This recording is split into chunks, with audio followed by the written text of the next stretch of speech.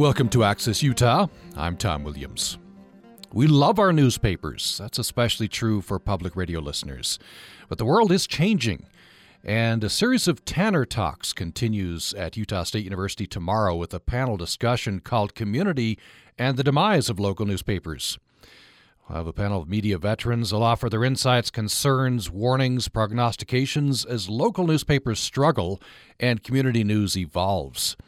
Organizer and assistant professor in the USU Department of Journalism and Communication, Matthew LaPlante, quoted in USU Today, said something I think that we could all join in on. He said, "I love newspapers. That's where I come from. But we have to start opening up to the people to the idea that, yes, there are things that we're losing as local newspapers decline, but this also gives us an opportunity to redefine the ways we communicate in our communities." So we're going to talk about this today with the panel. Interesting people who have been involved in newspapers, and some of them moved on to other forms of media.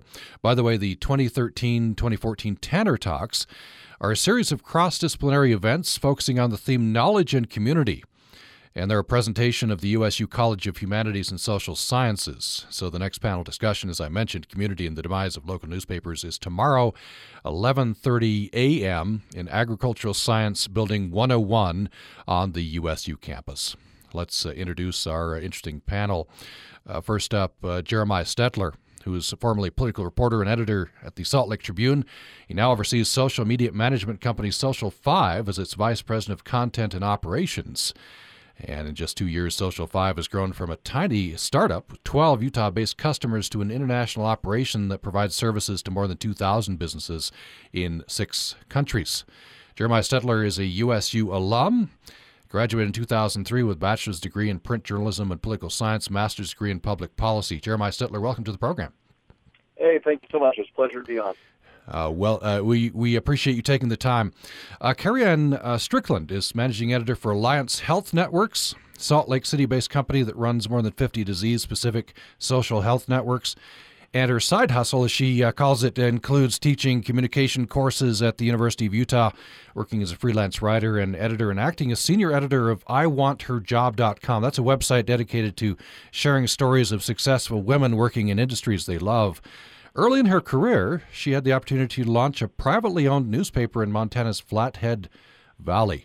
She called a job that might be the most fun thing going. She went on to teach and do those other jobs. Carrie-Ann Strickland, welcome to the program. Thank you. Thank you for having me.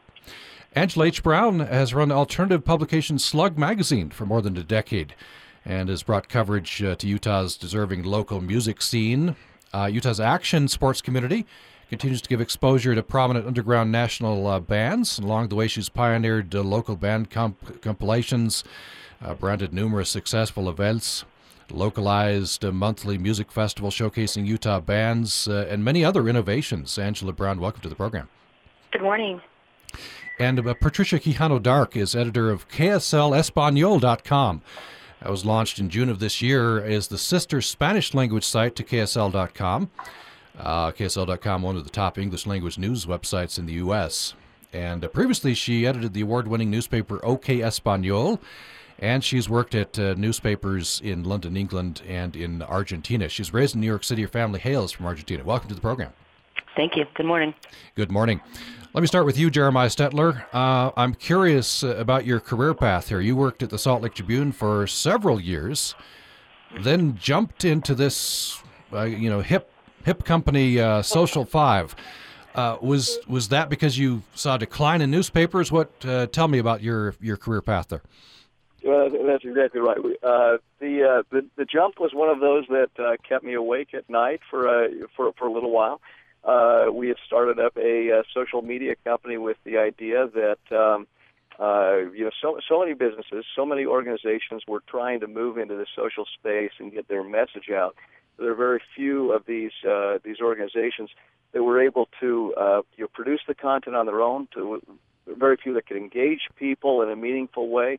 And so we went in with the idea that we would draw writers from this industry that seemed to be imploding everywhere we were looking, whether it be the Seattle PI or whether it be the Rocky Mountain News, where we could draw on that talent and then help write content on news and trends and humor and things like that would engage people in different industries.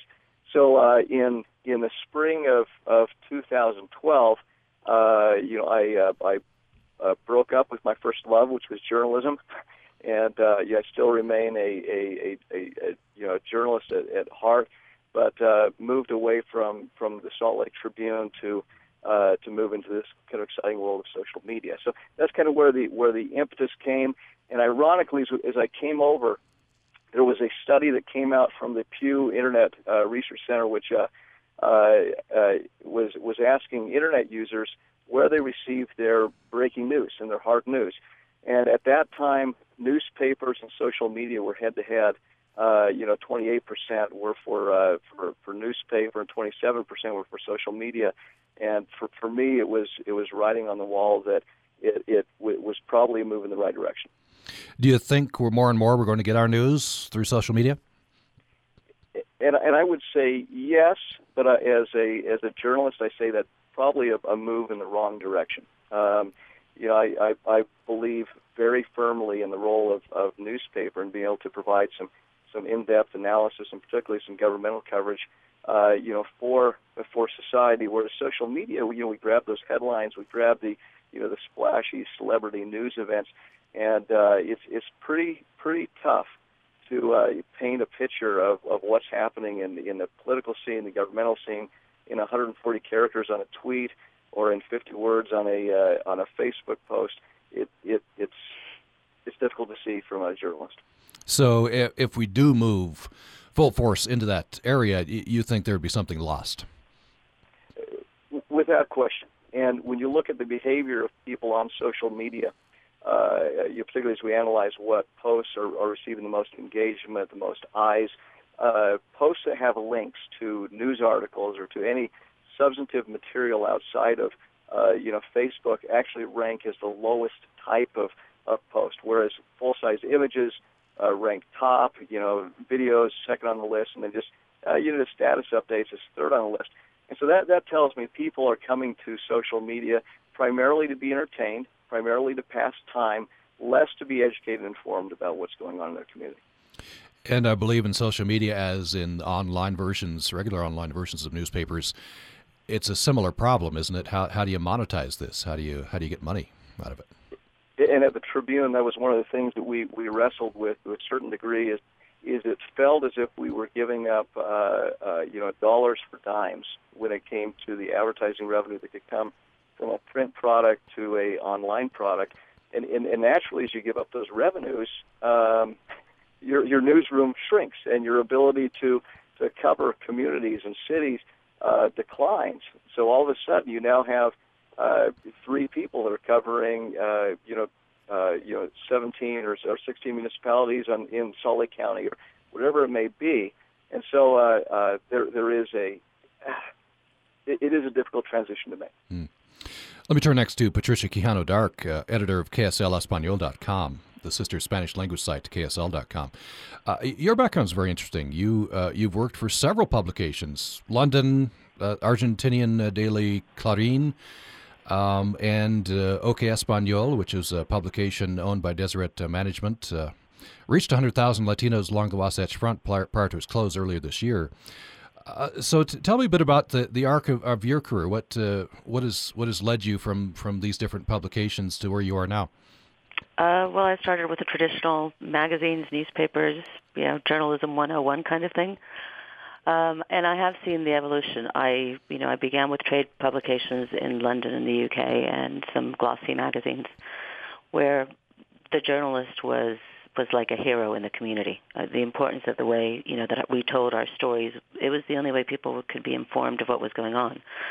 I saw that changing quite dramatically when I moved to Argentina in the 90s. In Buenos Aires, we were tasked with putting the paper online, which is something that none of us even understood what it meant. We had no idea how big this would get. We didn't know if anybody was on the other end of the line to read what we were putting on.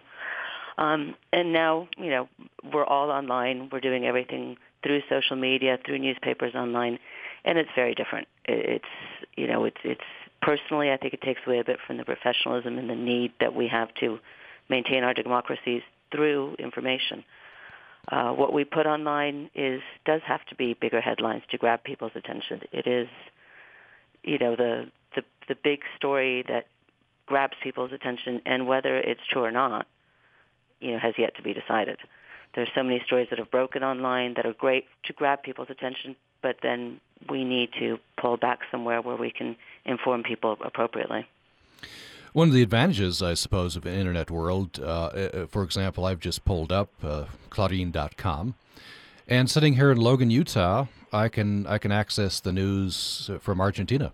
It's an advantage. I see that there are 3 Argentinians still missing. The Philippines, looks like a Argentinian soccer player was received by the Pope. On and on. I can access that news. Well, and for me personally, as editor over here, it's been wonderful because our Hispanic community here in Utah is so diverse and does come from so many different places that I can now, ensure to give each community tidbits of what's going on in our home country. So that's the exciting part of it. The hard part, though, is that not everybody's online in the same way. Apparently, in the United States, 80% of Latinos are involved in social media to some extent. But that does not mean that they're reading online newspapers or they're accessing legitimate information. We can't get our news from Facebook. We can get headlines from Facebook and Twitter. I don't feel that people can be properly informed through social media. So if these seem to be trends, and none of us knows exactly where this is going to go, but if it keeps heading in this way, and you're telling me I can't get news, and I believe you from only from Facebook, etc., how are we going to get our news? Well, that's what I think is the dilemma. I think there's a lot more being placed on the information that's being given via TV and radio, for example. I think TV and radio, especially in minority communities, is got to be the way that people are informed locally of what's going on. Because sadly, they're not reading newspapers, and social media doesn't give you any kind of in-depth or detailed information.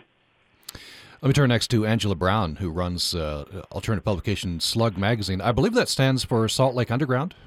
Correct. Is that true? Yes. And so you're doing some very interesting work, very local, right, and community based.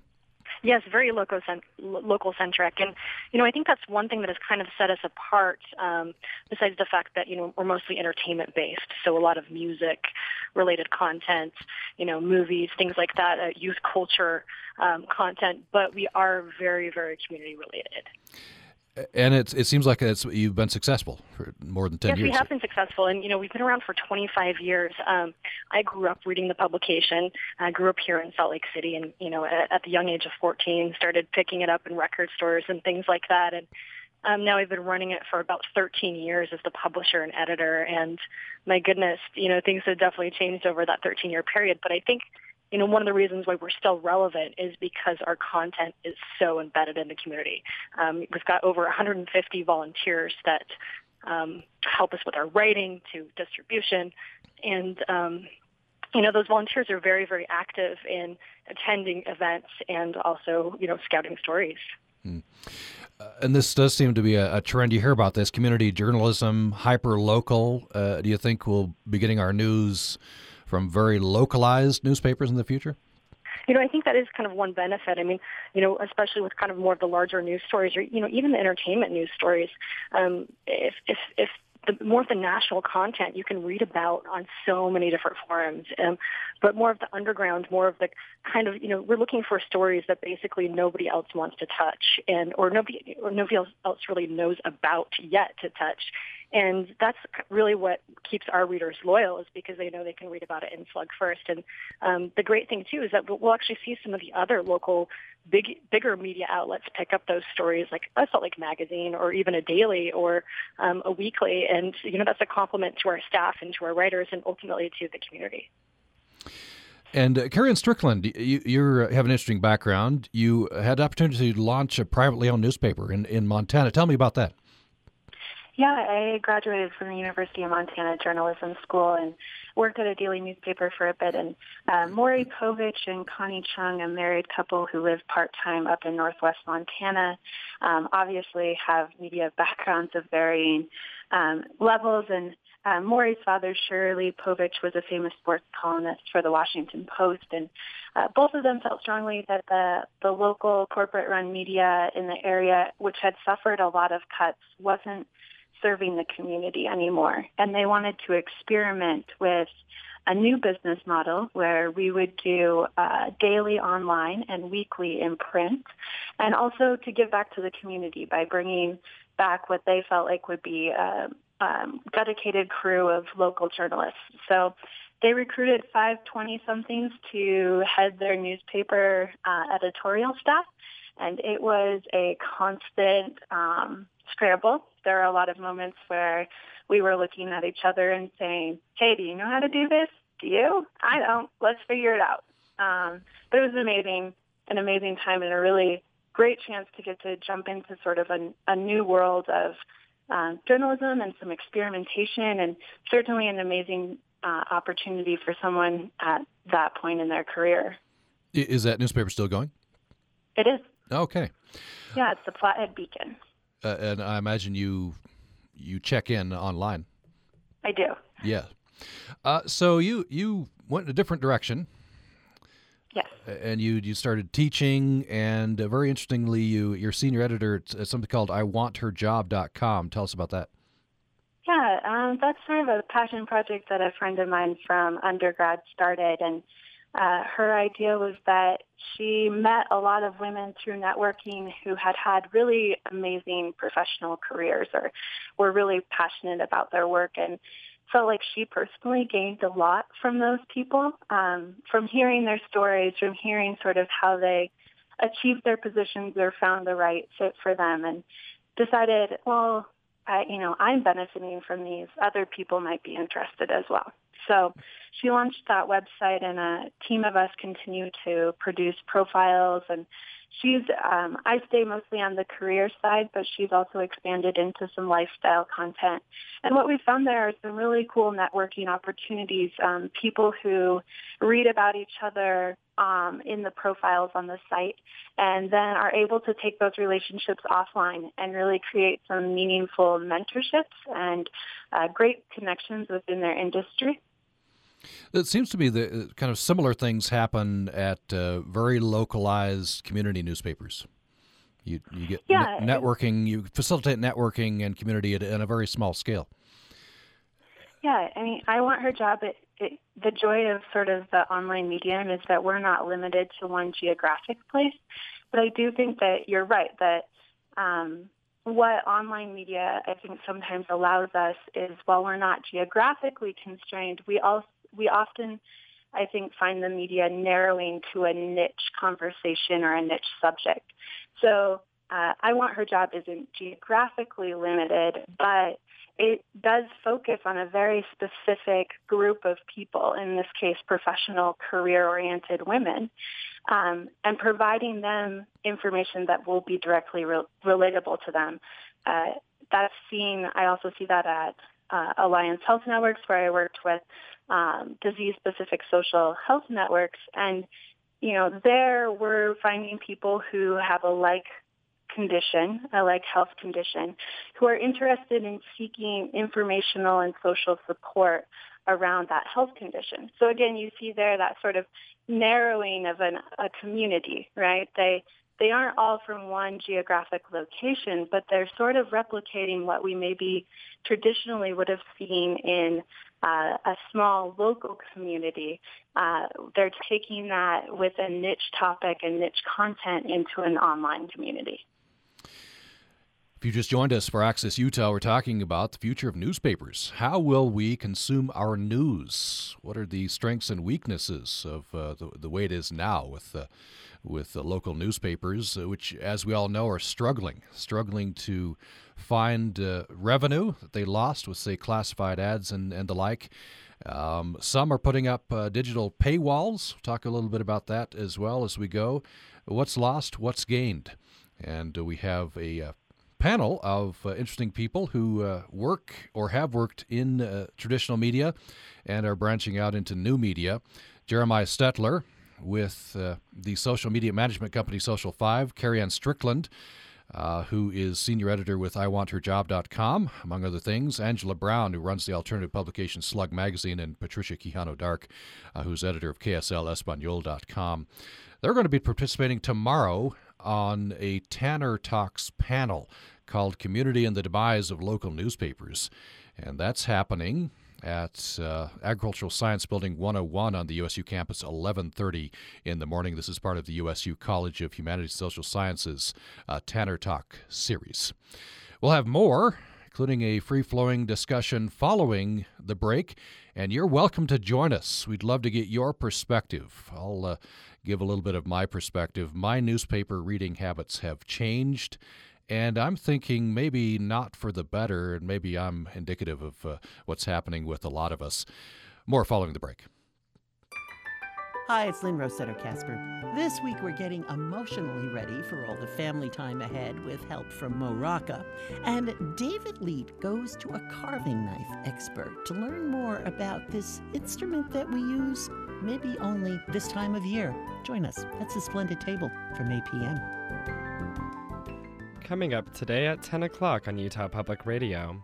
And support for Utah Public Radio also comes from USU Human Resources. The Be Well Moment is made possible by the USU Department of Human Resources Wellness Program at usu.edu/HR. In addition to the 25 million people in this country who have been diagnosed with diabetes or who have it but don't yet know that they do, an estimated 79 million people have entered the danger zone known as pre-diabetes. Their blood glucose levels are higher than normal but have not yet risen to the level at which they would indicate a diagnosis of diabetes. In people with prediabetes, the pancreas may not be working as efficiently as it once did, or the body may be gradually building a resistance to the insulin it produces, so that the hormone can't do as good a job of clearing glucose from the bloodstream. The good news is that type 2 diabetes is preventable. Diabetes prevention is as basic as eating more healthfully, becoming more physically active, and losing a few extra pounds, and it's never too late to start. This is Lisa for the Be Well program at Utah State University. Be Well, Utah. Hi, it's Lynn Rossetto Casper. This week we're getting emotionally ready for all the family time ahead with help from Mo Rocca.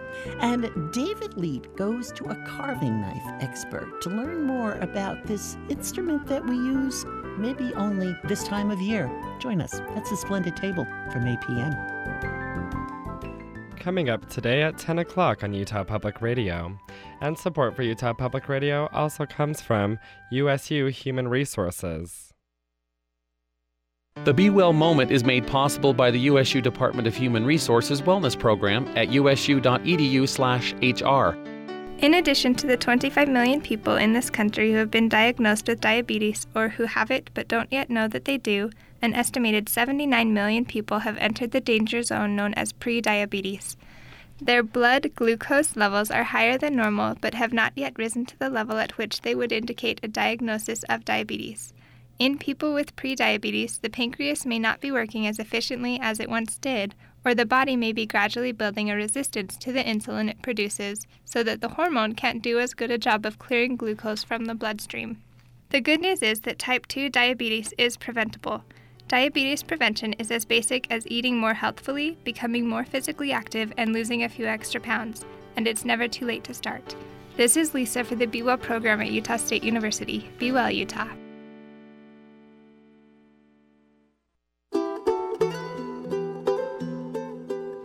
Thanks for listening to Access Utah. We're talking about the future of the newspaper on the program today. I think most of us love our newspaper, but the world is changing. There's a series of Tanner Talks continuing this year into next. That's presented by the USU College of Humanities and Social Sciences. And the next Tanner Talk is a panel discussion called Community and the Demise of Local Newspapers. Media veterans, we have them with us today, are offering their insights, concerns, warnings, prognostications as local newspapers struggle and community news evolves. The next Tanner Talk is tomorrow, 11:30 in the morning, running till 12:45 in the afternoon. at the Agricultural Science Building, room 101 on the USU campus. We have with us Jeremiah Stetler, who formerly worked with the Salt Lake Tribune, now Vice President of Content and Operations at social media management company Social 5.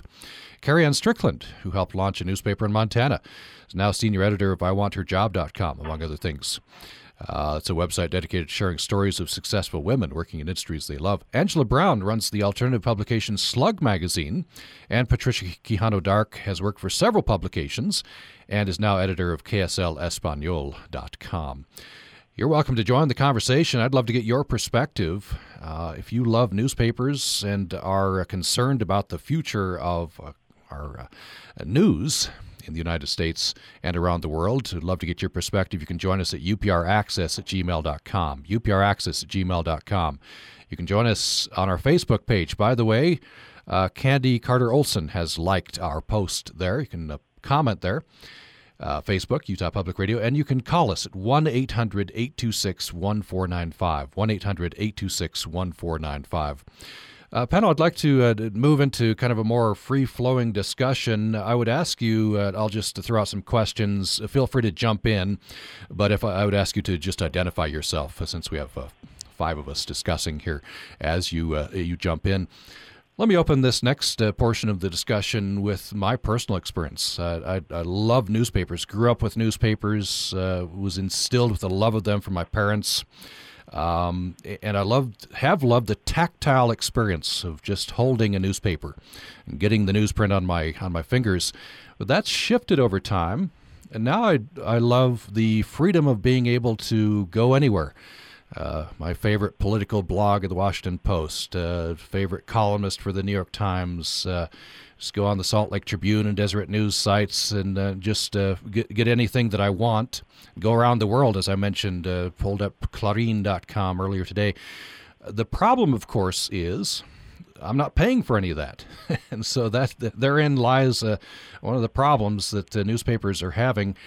And out of my concern that I want to support newspapers, I called my newspaper, told them I just never read my paper copy anymore. I want to cancel that, but is there a way I can support you? And so now I'm paying for a digital online PDF version. So my question is there a viable future for traditional newspapers and the vetting of news that I think a lot of us think is such a necessity? Throw that out to anybody who wants to jump in. Just give me your name as you jump in.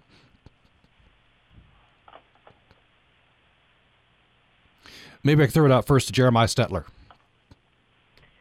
Yeah, great. Hey, thanks for the opportunity, and lots of thoughts going through my mind because this financial model of how to make newspapers successful, financially in an online world is a real quandary.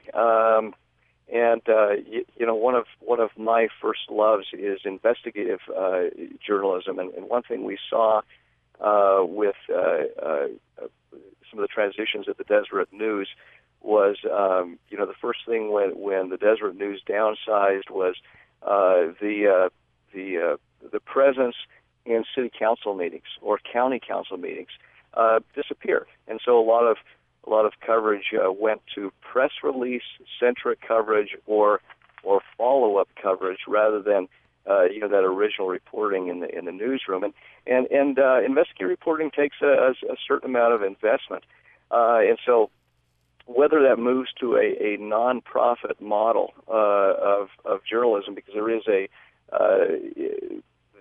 a passion for it, or a NPR sort of model. I don't have any great answers, or I think I would probably still be at the Tribune. You're trying to make that one work. One thing I do know is that there needs to be a philosophical shift among the old guard in the newspaper business, and I'm going to lump myself into that to a certain degree as being very reluctant to adopt new ways and innovative ways to get news out to readers, and how to more incorporate or better incorporate social or online assets for revenue generating and audience building purposes. But unfortunately, no great answers in terms of the financial side. But I do think we are at a place in our community or our society where we may need to reach out to the community to say, how much do we value this type of fourth estate, journalism in our community? And if we do value it, are we willing to put our money where our mouths are on it? So are you talking about sort of public radio style fund drives, that kind of thing? That's exactly what I'm referring to. Yes. Yeah, I've thought of that before.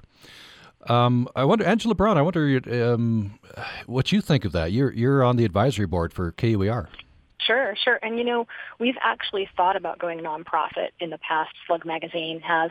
But ultimately we decided against it because we're a little bit different than some of these user-paid models. It's almost been a blessing for us that the fact that we have been a free publication for the past 25 years, because we're not seeing this decline in revenue from the lack of subscription sales. We've always been based on advertising revenue. And we've seen a little bit of that decline, but one of the ways that we've really tried to keep up is diversification. And so we now have a weekly podcast where, we're selling underwriting spots on that. We've got web banners on our website, and then, of course, the print publication. And we try and produce exclusive content throughout all forms. That way, our readers really do have kind of an incentive to listen to the podcast, read slugmag.com, because there's, separate content there that you can't find in the print. But if they really don't have the accessibility to online content, they can pick up the hard copy. And, we found that seems to be working for us so far, and our numbers tend to be growing year after year. However, again, we're a little bit of a different business model than your traditional daily paper. It does seem that this is going to affect all media, right? We're all converging on the web, and for example, in Utah Public Radio, we're putting our news stories audio, but we're also providing written forms of those. Newspapers are coming in with podcasts and the like, and newspapers are going head to head with television news on the web. And it looks like that's the future. We're all going to sort of get mixed up there on websites. I wonder what you think about that, Angela Brown. You just mentioned that, and I've been looking at those. You have videos, you have podcasts in what would traditionally be a print medium. True, and that's actually video is next on our list as a place to expand. And we're really seeing that from a lot of the journalism kids coming out of school these days, that they've got to have all of these skills, which to me, who I actually started out getting into journalism as a photographer, as a photojournalist, and it's kind of almost sad to see that that one hat has profession has kind of gone away. But realistically, nowadays these kids have to know how to make videos. They have to know how to edit them. They have to know how to write. They have to be able to take photographs and upload them, right away from their smartphones. And regardless, for better or for worse, we're trying to kind of, how we feel about that personally. We're just trying to adapt and stay up, because one thing that isn't going away is, this technology changing the business and changing the way we do things. And so we're just trying to, again, diversify and keep up with it as much as we can and embrace it. Yeah, I'm remembering Howard Burkus, NPR correspondent based in Salt Lake City. He told us a couple of years ago, that when he goes out on assignment, he has a photographer signed with him. Which you would, radio. Why do you have a photographer? But that's for the web. That's for the web. Well, and with budget cuts nowadays, it's hard to be able to afford to pay both a photographer and a writer, and so you're seeing again these kind of dual hats that journalists have to wear. And again, it's for better or for worse, that's sort of just in the reality that we are in these days. Patricia Quijano-Dark, I want to talk a little bit about your sort of parent company. When you read some of these studies, one name that's mentioned is sort of people are watching him is Clark Gilbert, Deseret News. And quoting from one of these studies, Deseret News, Clark Gilbert, that company are plunging all in full speed into a transformation in which digital is the core of news presentation and revenue. Yes, and that's actually very well reflected in we have a joint newsroom between KSL and the Deseret News, and those reporters are the ones that do wear all the hats. They are doing radio, they are doing TV for KSL, they're also writing the news stories for Deseret News, and all of that goes online first. And then the stories are picked of what will go into the paper and what will go on TV and what will go on radio. It's kind of exciting to be here and watch it all. Kind of, it's the airplane in the air kind of theory. We're putting it together, we're making it work, we're coming out with a paper every day, but, sometimes we all teetering on, are we going in the right direction? Are we covering stories well enough? Are we doing enough in-depth information research? Are we talking to enough people, or are we so rushed to get everything online with multimedia that we're missing out on something? And that's what the journalists here are trying to balance, and it is a hard balance, especially because it's so new and we're still trying to figure it out. Do you think this is the future, this model? I do think it is the future. I just think we need to figure out how to do it best. I mean, I do think you do need to have people who go online first, who do break the stories, who are at the scene of the accident doing the audio and the video and the bits of the story. But we also need those journalists that are back in the newsroom doing the research, doing, the more in-depth information, because that's something that is lost in the social media. It's the background. It's the difficult questions. It's the analysis that you don't get in the instantaneous online first model. And the journalists you're telling me do worry about that. They do. I mean, everybody who you speak to, they'll come back from a hot story while they are recording their video and their audio and writing their stories together, and it's quite psychotic in a way. You're trying to be so many people at once and trying to do it right, and we all have our professional journalism hats on while learning new media. We're learning how to do online, we're learning how to do photos, we're learning how to talk properly on the radio, we're learning which is our best side for the camera all at once. Early in the program, you expressed a concern, at least, that the medium in some cases might be driving the content a little bit. For example, taking stories would be presented differently in print. They're presented in a different way if they're online. Bigger headline, that sort of thing. Absolutely. I mean, there's a whole bunch of stories that broke more recently that broke first online before being, researched properly, shall we say. Some of them were great. The royal wedding, that's a perfect thing to be announced on Twitter. There's no background that needs to be done, no information. But then there's other things about, Osama bin Laden, was killed. What did we really know about that when it was first released? We just got little tidbits. And there's so much information that we get little bits because it's online, because it's a big headline, because it's exciting. But us, the readers or the news consumers, don't really know what is happening and why it's happening.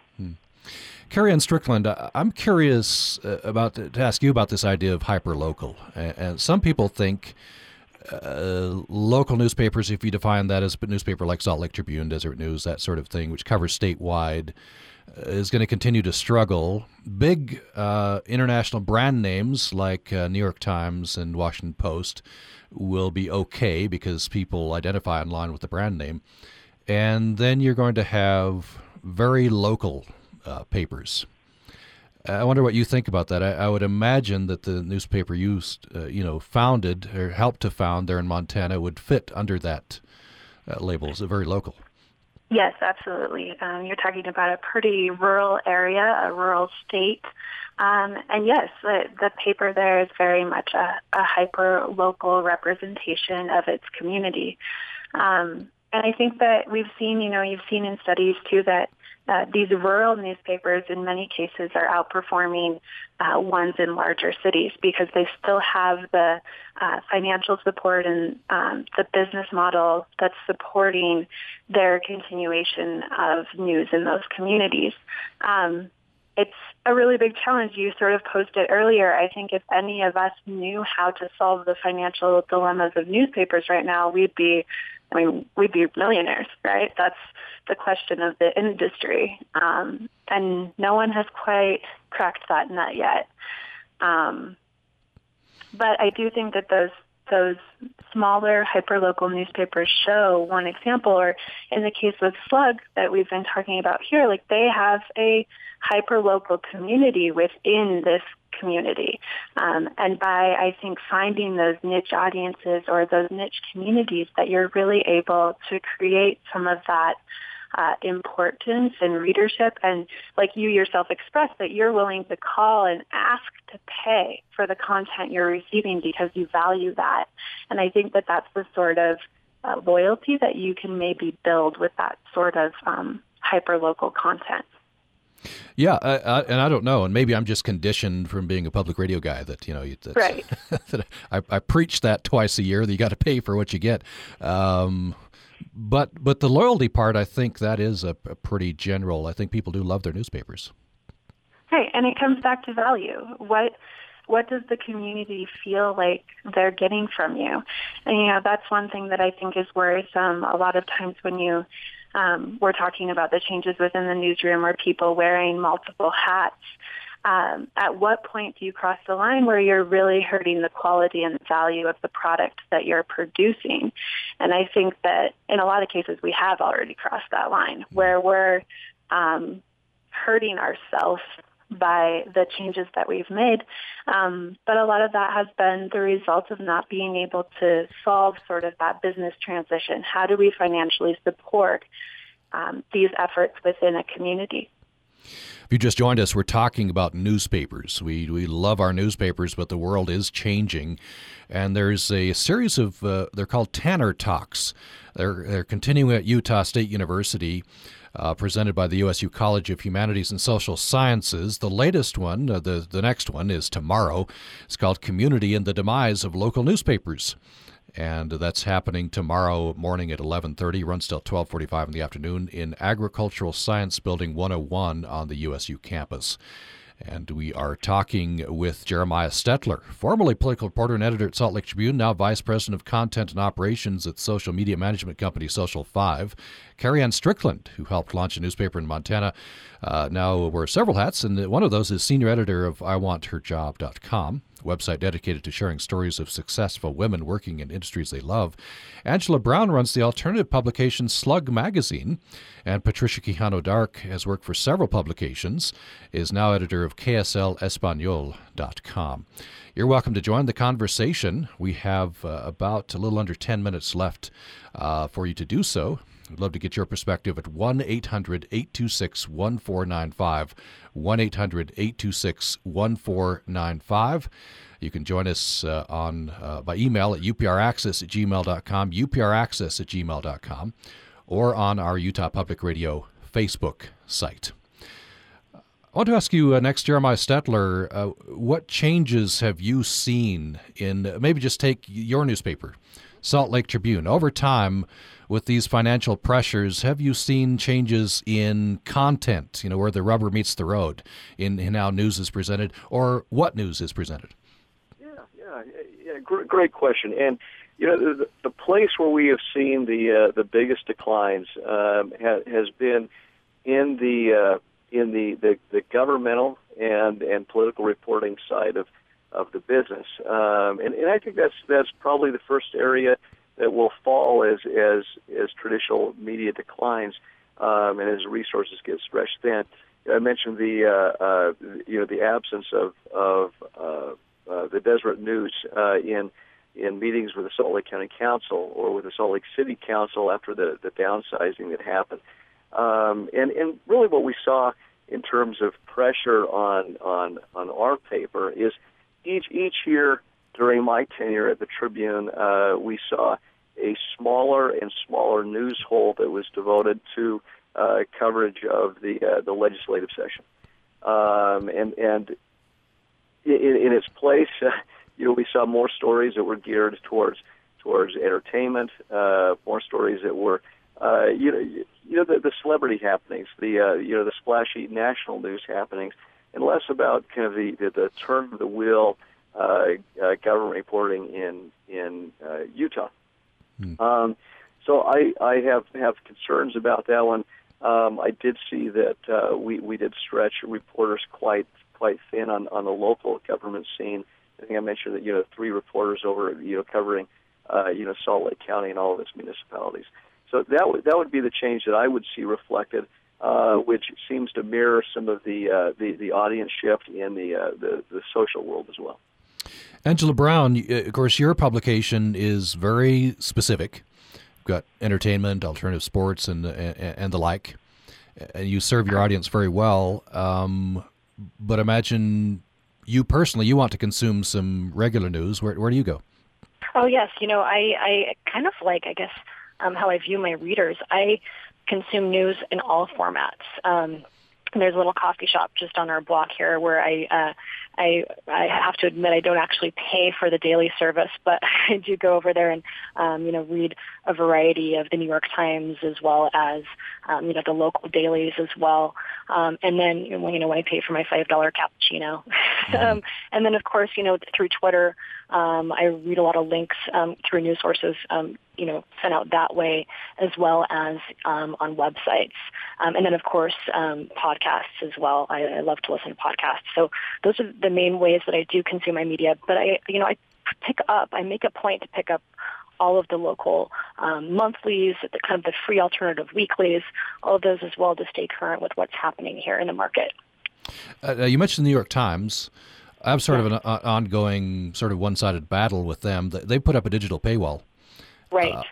And when I get to the end of my 10 free articles, I don't go back. I'm refusing. I do pay for the local paper.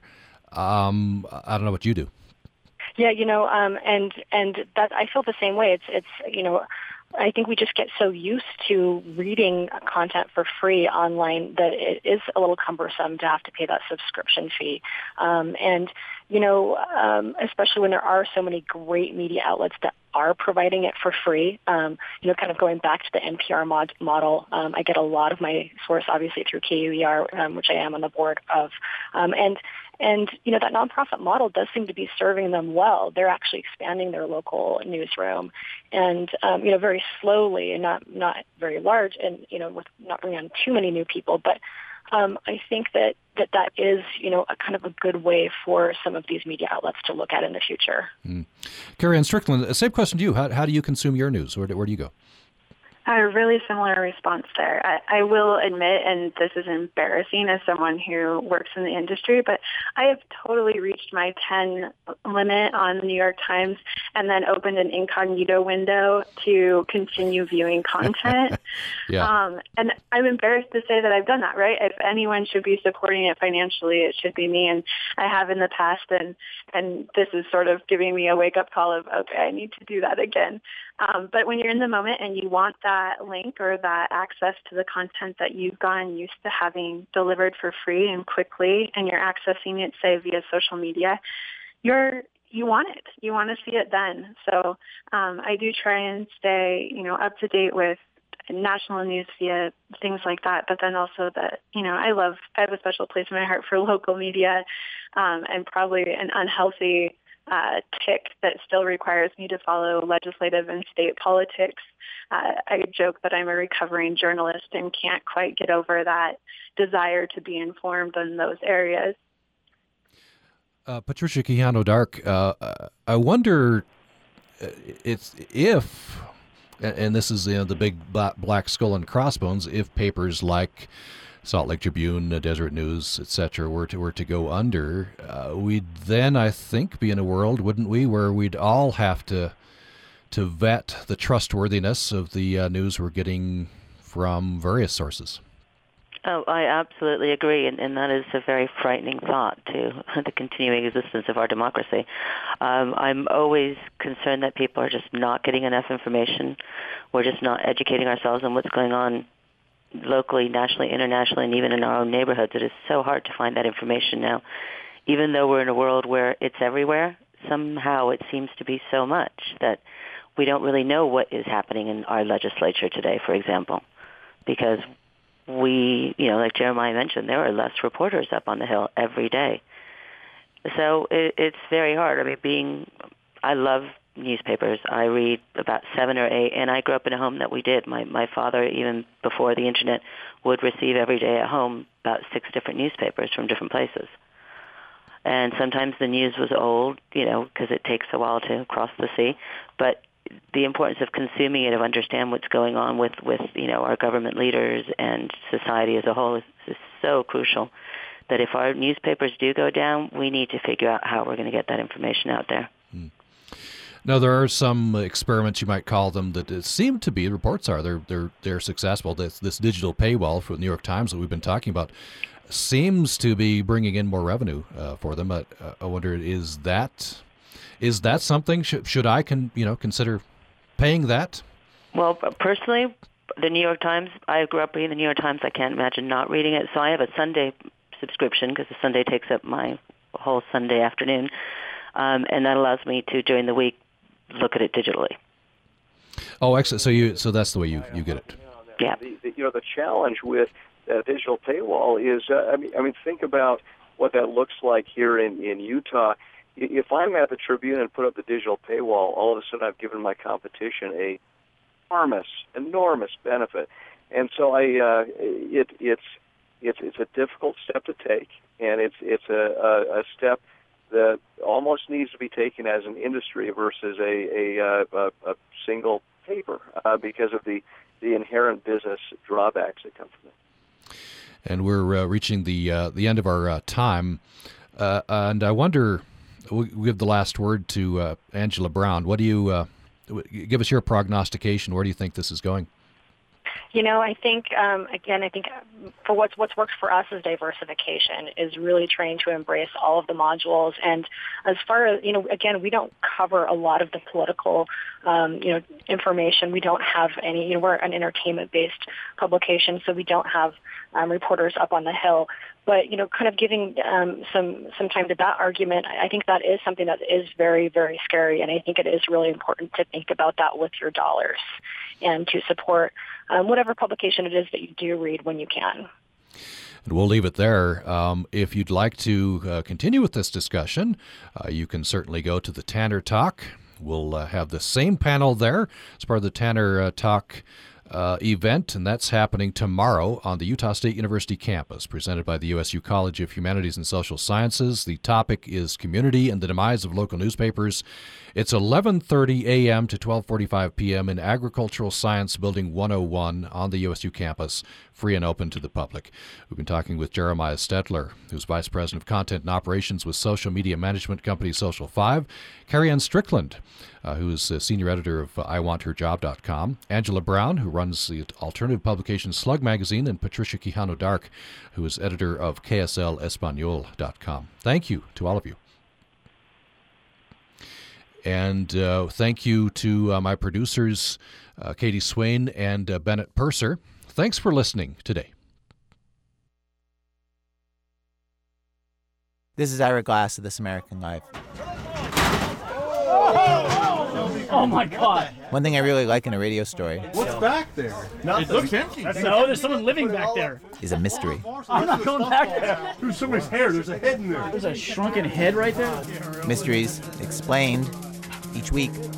This American Life. It's Santa Claus. Resident Evil. Sunday afternoons at 2 on Utah Public Radio.